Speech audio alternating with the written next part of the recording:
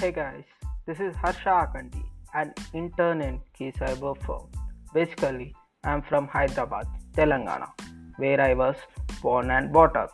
Finally, I showed up here for an episode in this Cyber Investigation and Research Warriors podcast on the topic evidence seizure and confiscation. Okay, let us dive into the episode. Let me explain the step by step process in evidence seizure or confiscation. Actually, evidence is collected by crime scene investigators. While they enter into crime scene, they need to secure the scene to protect from evidence manipulation or contamination. Then they follow a legal framework where it has totally 6 steps and parallelly need to create documentation. Step 1, Identification and Preparation. Here, crime scene investigators will recognize the incident and then arrange tools and prepare techniques. Then they will get a search warrant and authorizations from officials. Before entering the crime scene, they wear personal protective equipment. It is also called a PPE kit, which will protect from contamination of the evidence. Scenes are recorded using photography, video, and written notes. Sometimes other techniques such as laser scanning or 360-degree photography are used. Step 2, Search and Seizure. Here, crime scene investigators will search for the evidence. They have the ability to recognize the evidence. Then they will collect the evidence. Step 3, Preservation.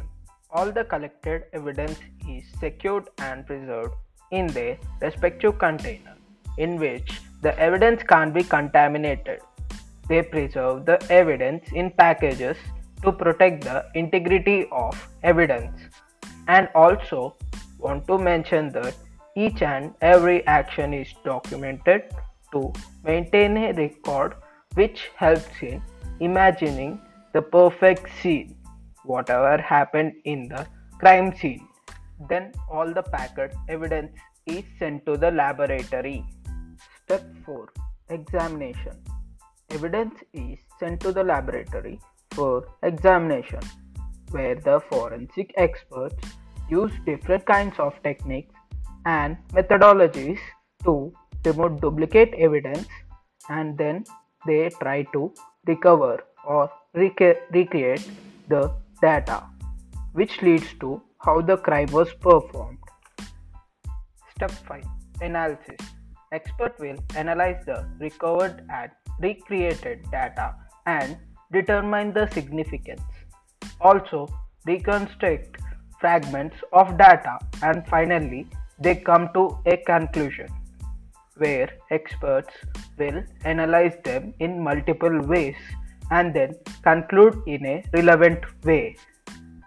Step 6, Reporting. And we are in the final step of the evidence seizure and confiscation. Experts will summarize the crime scene and then create a report which has very detailed information about the scene.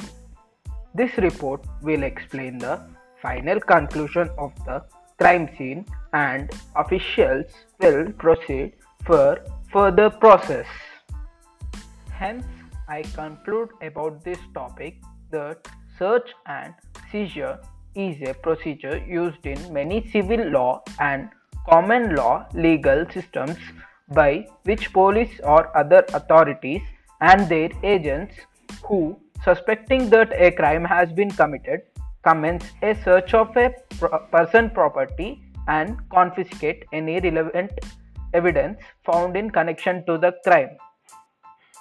Thank you for listening. I'm glad that you gave me an opportunity for creating this episode. Thanks to Key Cyber.